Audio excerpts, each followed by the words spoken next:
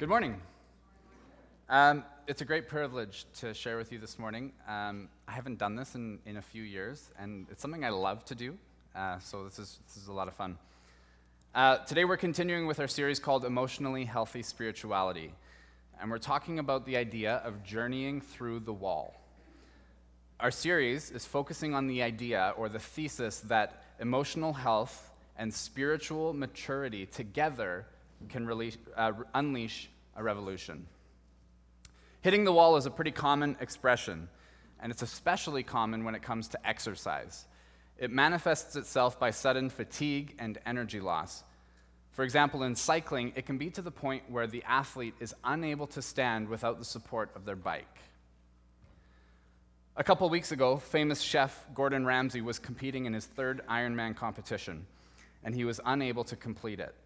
And Ramsay had this to say: "Hi guys, didn't happen this year. During my bike ride, I threw up several times, and I wasn't able to keep anything down, making me dehydrated.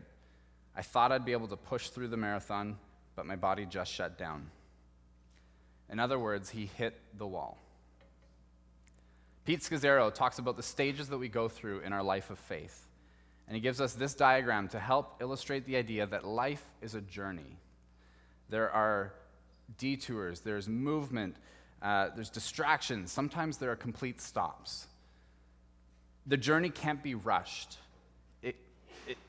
We often wish it could be, but it can't be. You know, like in the movies when there's those video montage moments, it's like, man, I got to go through months of training because I got to get ready for this fight. Like think of Rocky, for example.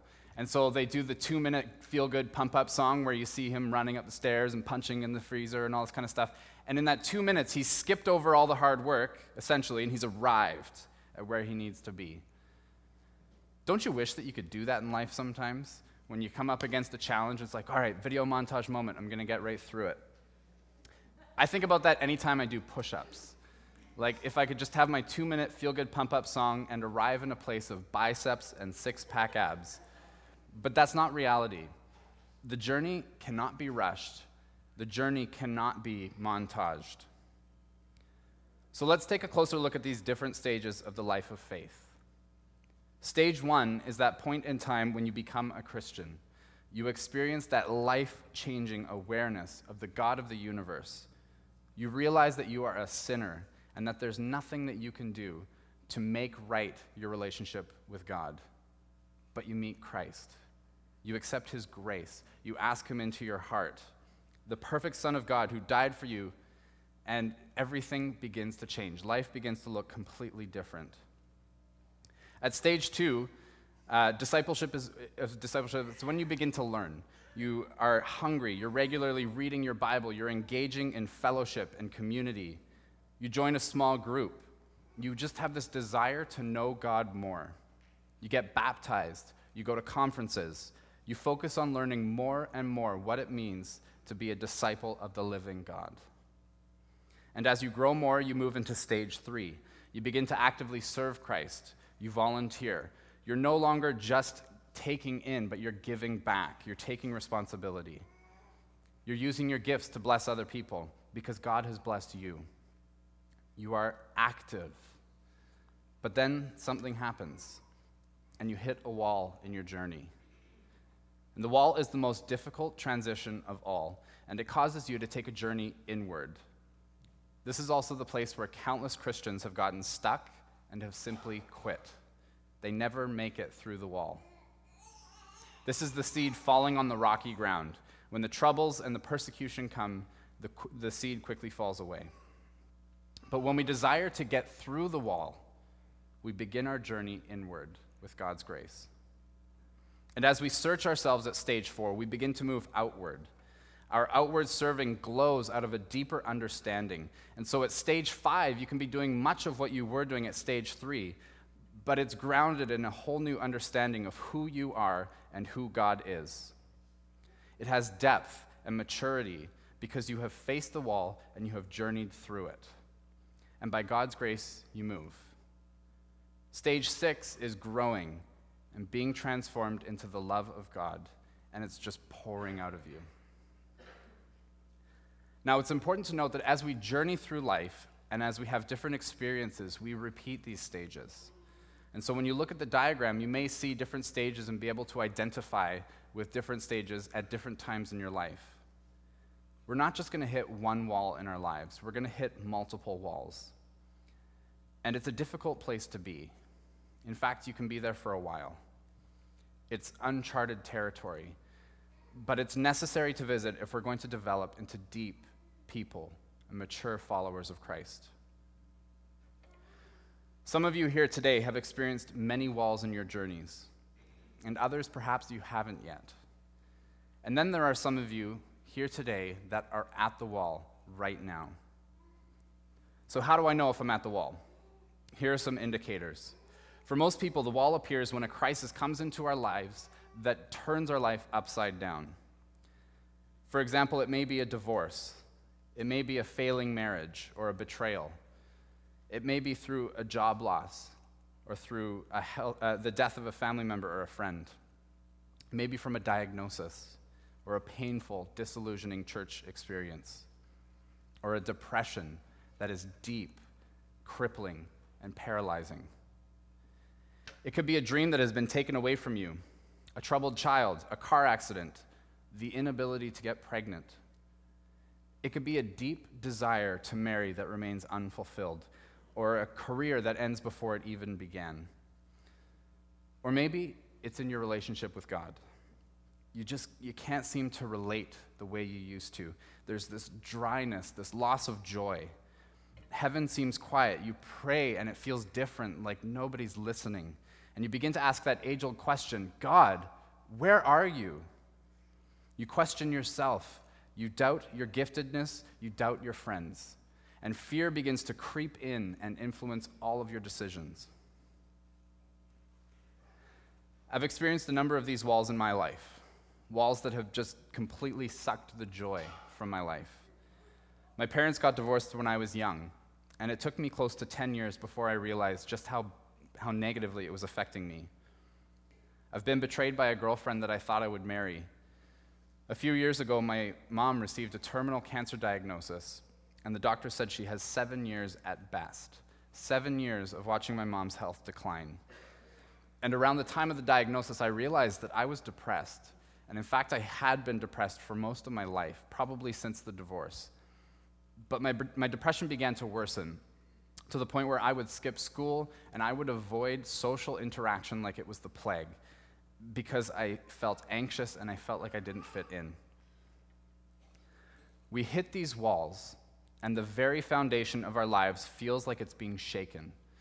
We don't know where God is. We have no idea what he's doing, where he's going, or if he even cares at all. And there are countless Christians who get to the wall and never make it through. They just get stuck. And so some of you this morning are at the wall and you're stuck. Or maybe you've been to the wall and you retreated. It was just too hard. It was too painful. This morning I challenge you, if that's you, to go back and visit that wall so that you can experience all that God desires for you. Or maybe you're sitting here thinking, what's he talking about? Life is amazing. My burden is easy, my yoke is light. Reverse that. And if that's where you are, that's amazing, and I am happy for you. But don't shut this out, because you're going to hit the wall. It's just the way it is, and you want to know this. Our scripture for this morning is taken from Genesis chapter 22. We're going to start in verse 1 to 14. So if you have your Bibles, feel free to follow along. After these things, God tested Abraham and said to him, Abraham. And he said, Here I am.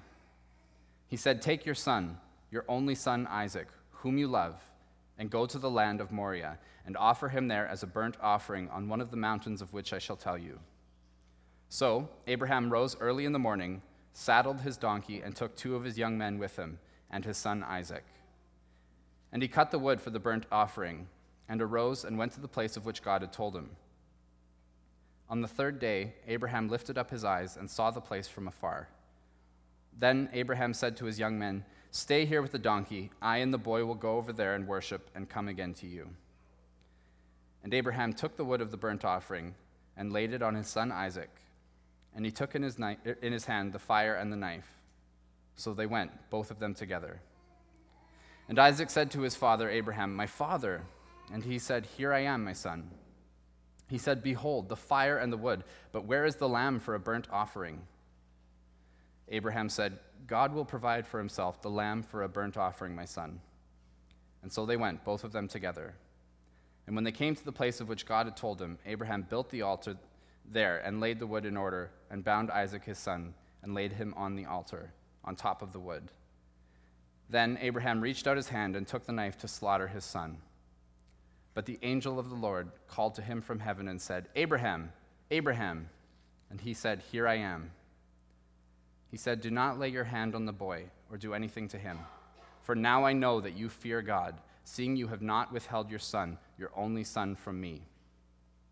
And Abraham lifted up his eyes and looked, and behold, behind him was a ram, caught in a thicket by his horns.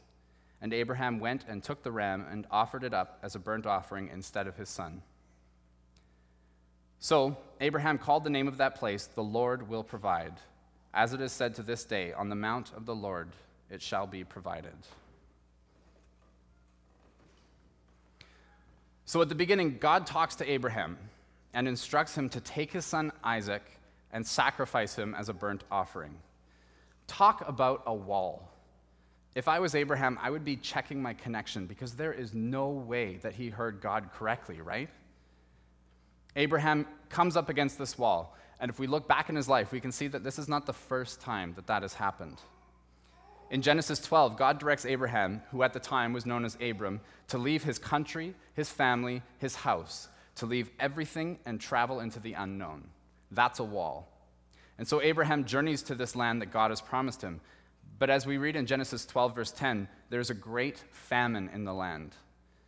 And so Abraham left everything behind, trusting God, and he's brought to this place of famine. I'm pretty sure that Abraham in that moment would be wondering if he made the right choice. That's another wall. And then there's Abraham's wife Sarah, who was infertile. And God had made this promise to Abraham that he would make a great nation from him. Well, it's been 11 years, and still Sarah hasn't conceived. I mean, he's 86 years old. And so Sarah tells Abraham to lay with Hagar, and Hagar gives birth to Ishmael. And finally, 25 years after God first makes that promise to Abraham, he and Sarah conceive, and Sarah gives birth to Isaac. But then Abraham comes against another wall when Sarah demands that Hagar and Ishmael be sent away, which greatly hurts him. Abraham faced numerous walls, even more than I mentioned. And then God comes to him and asks him to sacrifice Isaac as a burnt offering. His son, who he loves, who he waited 25 years for. What a wall. I mean, can you even imagine that? It just sounds harsh. But God has a wall for Abraham because God desires to take Abraham deeper. James chapter 1 says, "Count it all joy, my brothers, when you meet trials of various kinds, for you know that the testing of your faith produces steadfastness. And let steadfastness have its full effect, that you may be perfect and complete, lacking in nothing." And that's the language that is used in Genesis 22. It says that God tested Abraham. God tests the ones he loves because he has a desire and a plan for us way beyond our own comprehension. God speaks to Abraham and directs him to sacrifice Isaac. Now, I don't know about you, but sometimes I feel like God is speaking to me, and I'll wonder if I even heard a voice, especially when he said that I was going to marry this girl that I had never really spoken to. But Abraham hears from God, and he simply says, "Here I am." Now, I'm sure that Abraham was in great conflict at what God was asking him to do, but he trusted. He trusted in the goodness and the faithfulness of God. He goes, he obeys. And so we get to this point. Isaac has been bound up, he's been placed on top of the altar, and Abraham takes out the knife, ready to sacrifice his son, and God stops his hand. Now, we don't know all that God was trying to do in this story, but we do know that God was doing a work in Abraham's heart. He was bringing Abraham to a place of deeper trust. Journeying through the wall is not easy. And I think our human nature, when we come up against a wall or an issue, is we try to fix it ourselves. If you ask my wife, she will tell you that I am great at trying to fix her issues, but I'm not so great at listening to her issues. And I have some moments of victory, but it's just hard to overcome that natural tendency. When something is broken, I want to fix it. And it's the same when we come up against a wall. But we need to think about our focus, and it's a matter of my will versus God's will. If you look at Abraham's life, there are times when he hits a wall and he tries to fix it himself. He focuses on his will. For example, when he's sojourning in Egypt, Abraham tells Sarah to pretend that they are brother and sister and not husband and wife out of fear. Or his sleeping with Hagar. God had made him a promise, but it's just taking too long, so he tries to fix it himself. But Abraham learns. When God asks him to sacrifice Isaac, he doesn't try to interfere with God's will. He doesn't try to fix it. He doesn't go, Isaac? Who's Isaac? You mean our dog? Or try and hide his son. He obeys, he listens, and he goes. You see, Abraham, I believe, is clinging to something. And it's not a bad thing. He's clinging to his son, Isaac. And maybe it's because he has already had to say goodbye to a son, Ishmael, and he just doesn't want to have to go through a pain like that again. And so he's clinging to his son. It's not like he's holding on to some sin or some addiction. He's holding on to his son, Isaac, and Isaac was a gift from God. But in clinging to Isaac, Abraham is missing out on a greater intimacy with God. I don't know what plans you have for your own life, what your will for your life is. I don't know what things you might be clinging to in your life, but God has a goal for you and a desire, and his desire is that you would live in the fullness and the completeness of his love for you. His desire is that you would abide in him, to abide, to obey, to hold on to. Or another way of saying it, God wants you to cling to him. And just like in Abraham's case, when we're holding on so tightly to anything that isn't God, it means we're missing out on a deeper intimacy with God. God's desire for your life is to draw you back to him, to restore your image and likeness of God. We were all created in the image and likeness of God, but that image has been broken. And we just need to cling to God and trust that he's doing a work in us for a great purpose that maybe we don't understand. But we have to go through the wall. Our faith has to be tested so that it can be perfect and complete, lacking nothing. He has to hollow us out so that he can fill us up. There was a Carmelite monk named St. John of the Cross who wrote a very famous book called Dark Night of the Soul. And according to St. John of the Cross, the normal way that every Christian grows is through the dark night of the soul, or through the wall. That's where everything else is stripped away, and God begins a deep work within us, where he draws us closer into communion with him. And all of a sudden, the things of this world no longer seem so appealing. They lose their luster.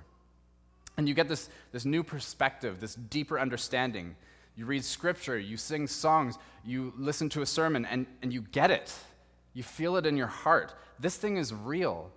This incredible, all-encompassing love that God has for you, it's real. And you no longer just know it in your mind, but you begin to understand it in your heart. And so we come to the wall, and God desires to cleanse us, to prune away at the things that are keeping us back. According to St. John of the Cross, God brings us to the wall in order to purify us of the 7 deadly spiritual imperfections of beginners. Try and say that 5 times fast. Pride, avarice, luxury, wrath, spiritual gluttony, spiritual envy, and sloth.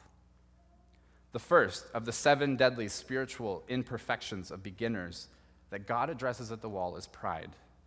It's the tendency to be judgmental.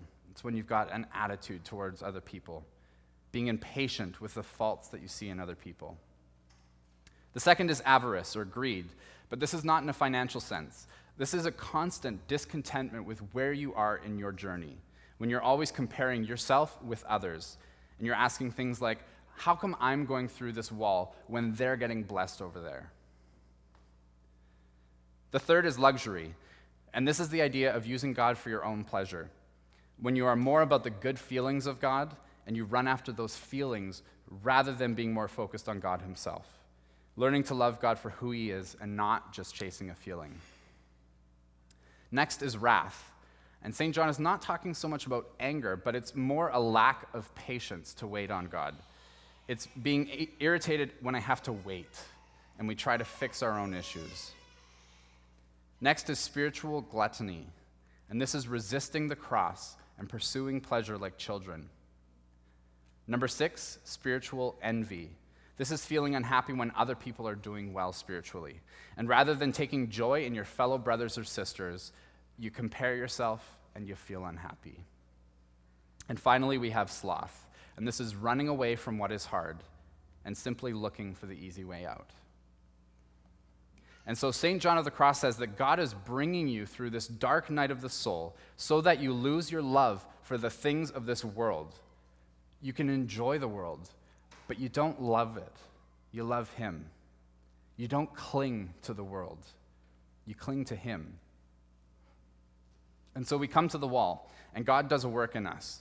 He begins to open our eyes to things that we otherwise might not see. He begins to purge away those 7 deadly imperfections. But we play a part in his work at the wall as well. In fact, I'd say that there are 3 roles that we have when we're coming up to a wall. And the first is awareness. This is a time of introspection, of examining your own brokenness and understanding just how much you need healing. You begin to name your issues, to own your issues, and admit your issues. And here's the crazy part.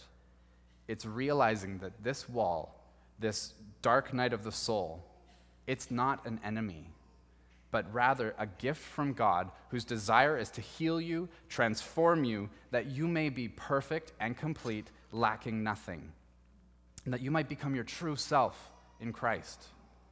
It's a time of becoming self-aware and trusting that God is at work within you, even though it's hard right now. Our second role at the wall is forgiveness. And at the wall, this is not pretty. This is when life is dirty, when everything is out in the open for all to see. When we become self-aware and we see just how broken and messed up we are, the temptation is to beat ourselves up. The challenge is to receive forgiveness, to receive the love of God even right now when I'm a mess. Our third role at the wall, beyond awareness and forgiveness, is acceptance. And this is embracing and accepting myself for who I am. It's accepting my weaknesses. At the wall, you realize that you're only going to be fully healed when you see him face to face. Paul wrote in 2 Corinthians 12, it says, "Therefore, I will boast all the more gladly about my weaknesses, so that Christ's power may rest on me." We accept our weakness and rejoice that it's God's power that is at work in us and through us.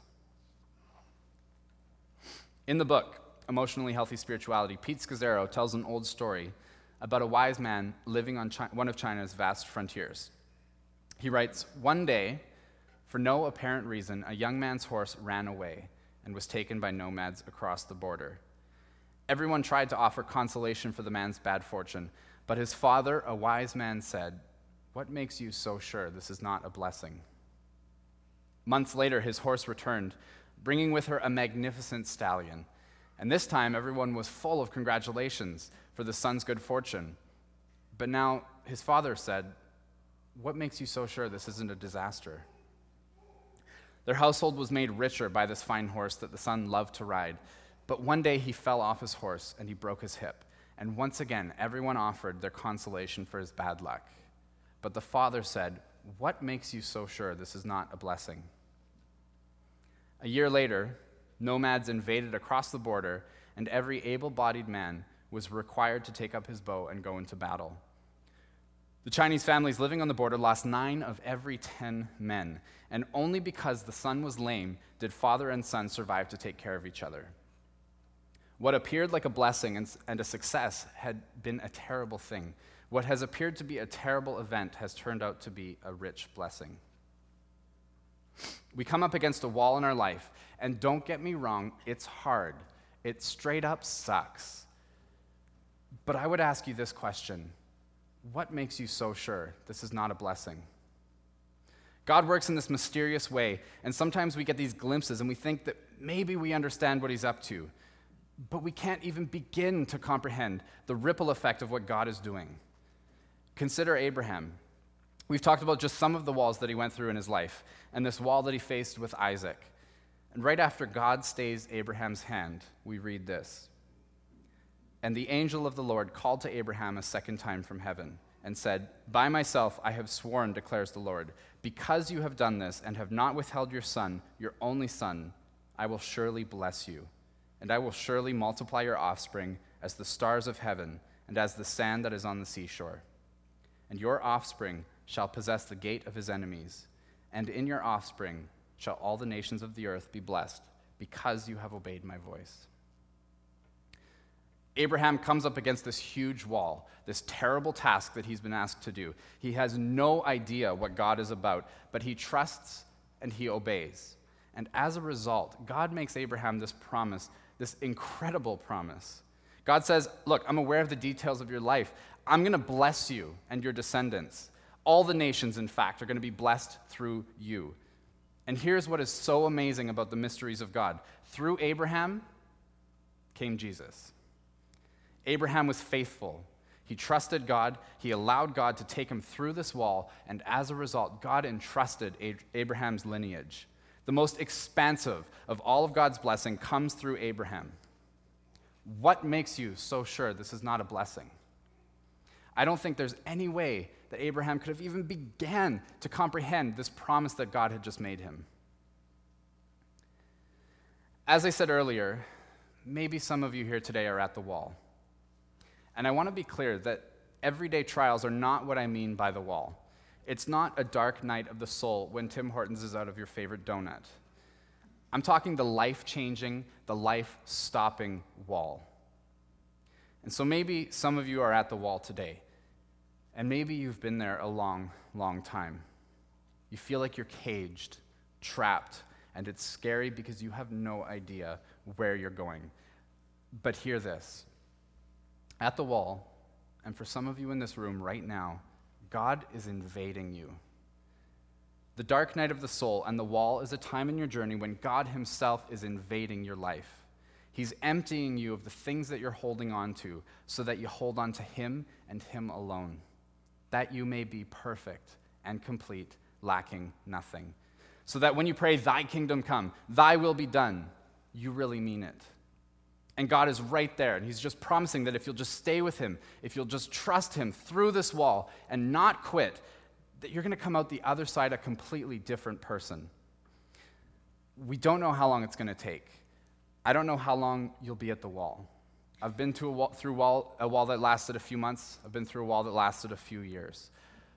But what makes you so sure this is not a blessing? I want to end by telling you about my mom. I mentioned earlier that a few years ago, my mom was diagnosed with terminal cancer. About 10 years prior to that, my mom went through breast cancer and she beat it. And so when we heard that it might be back, I remember thinking to myself, yeah, it's going to be hard, of course, but she's beat it before, she'll beat it again. And I remember the exact moment when I got the phone call. I was in Best Buy and I was looking at new computers. And I was in no way prepared for the news that it was terminal. The thought never crossed my mind. And when I got the call, understandably, I broke down.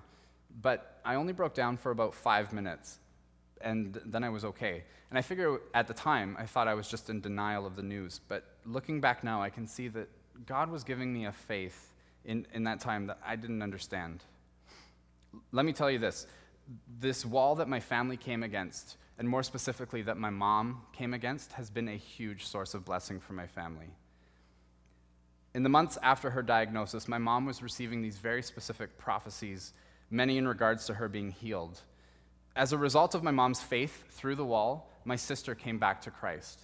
As a result of my mom's faith through the wall, my brother came back to Christ.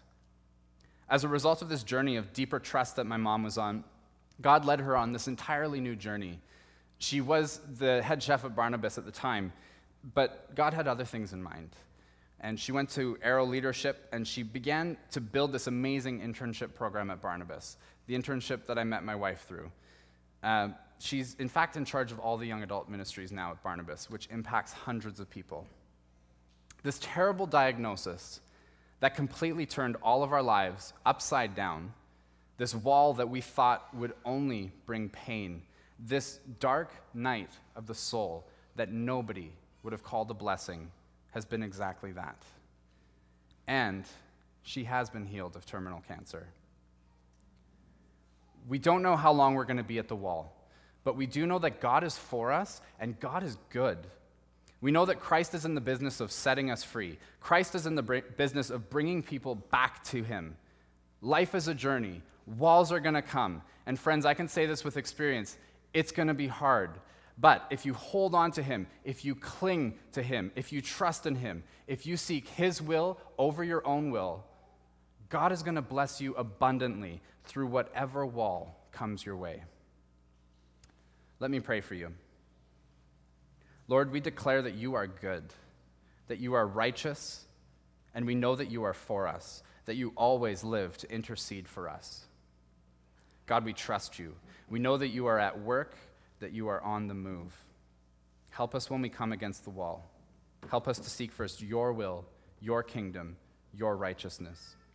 We love you, Lord. Amen.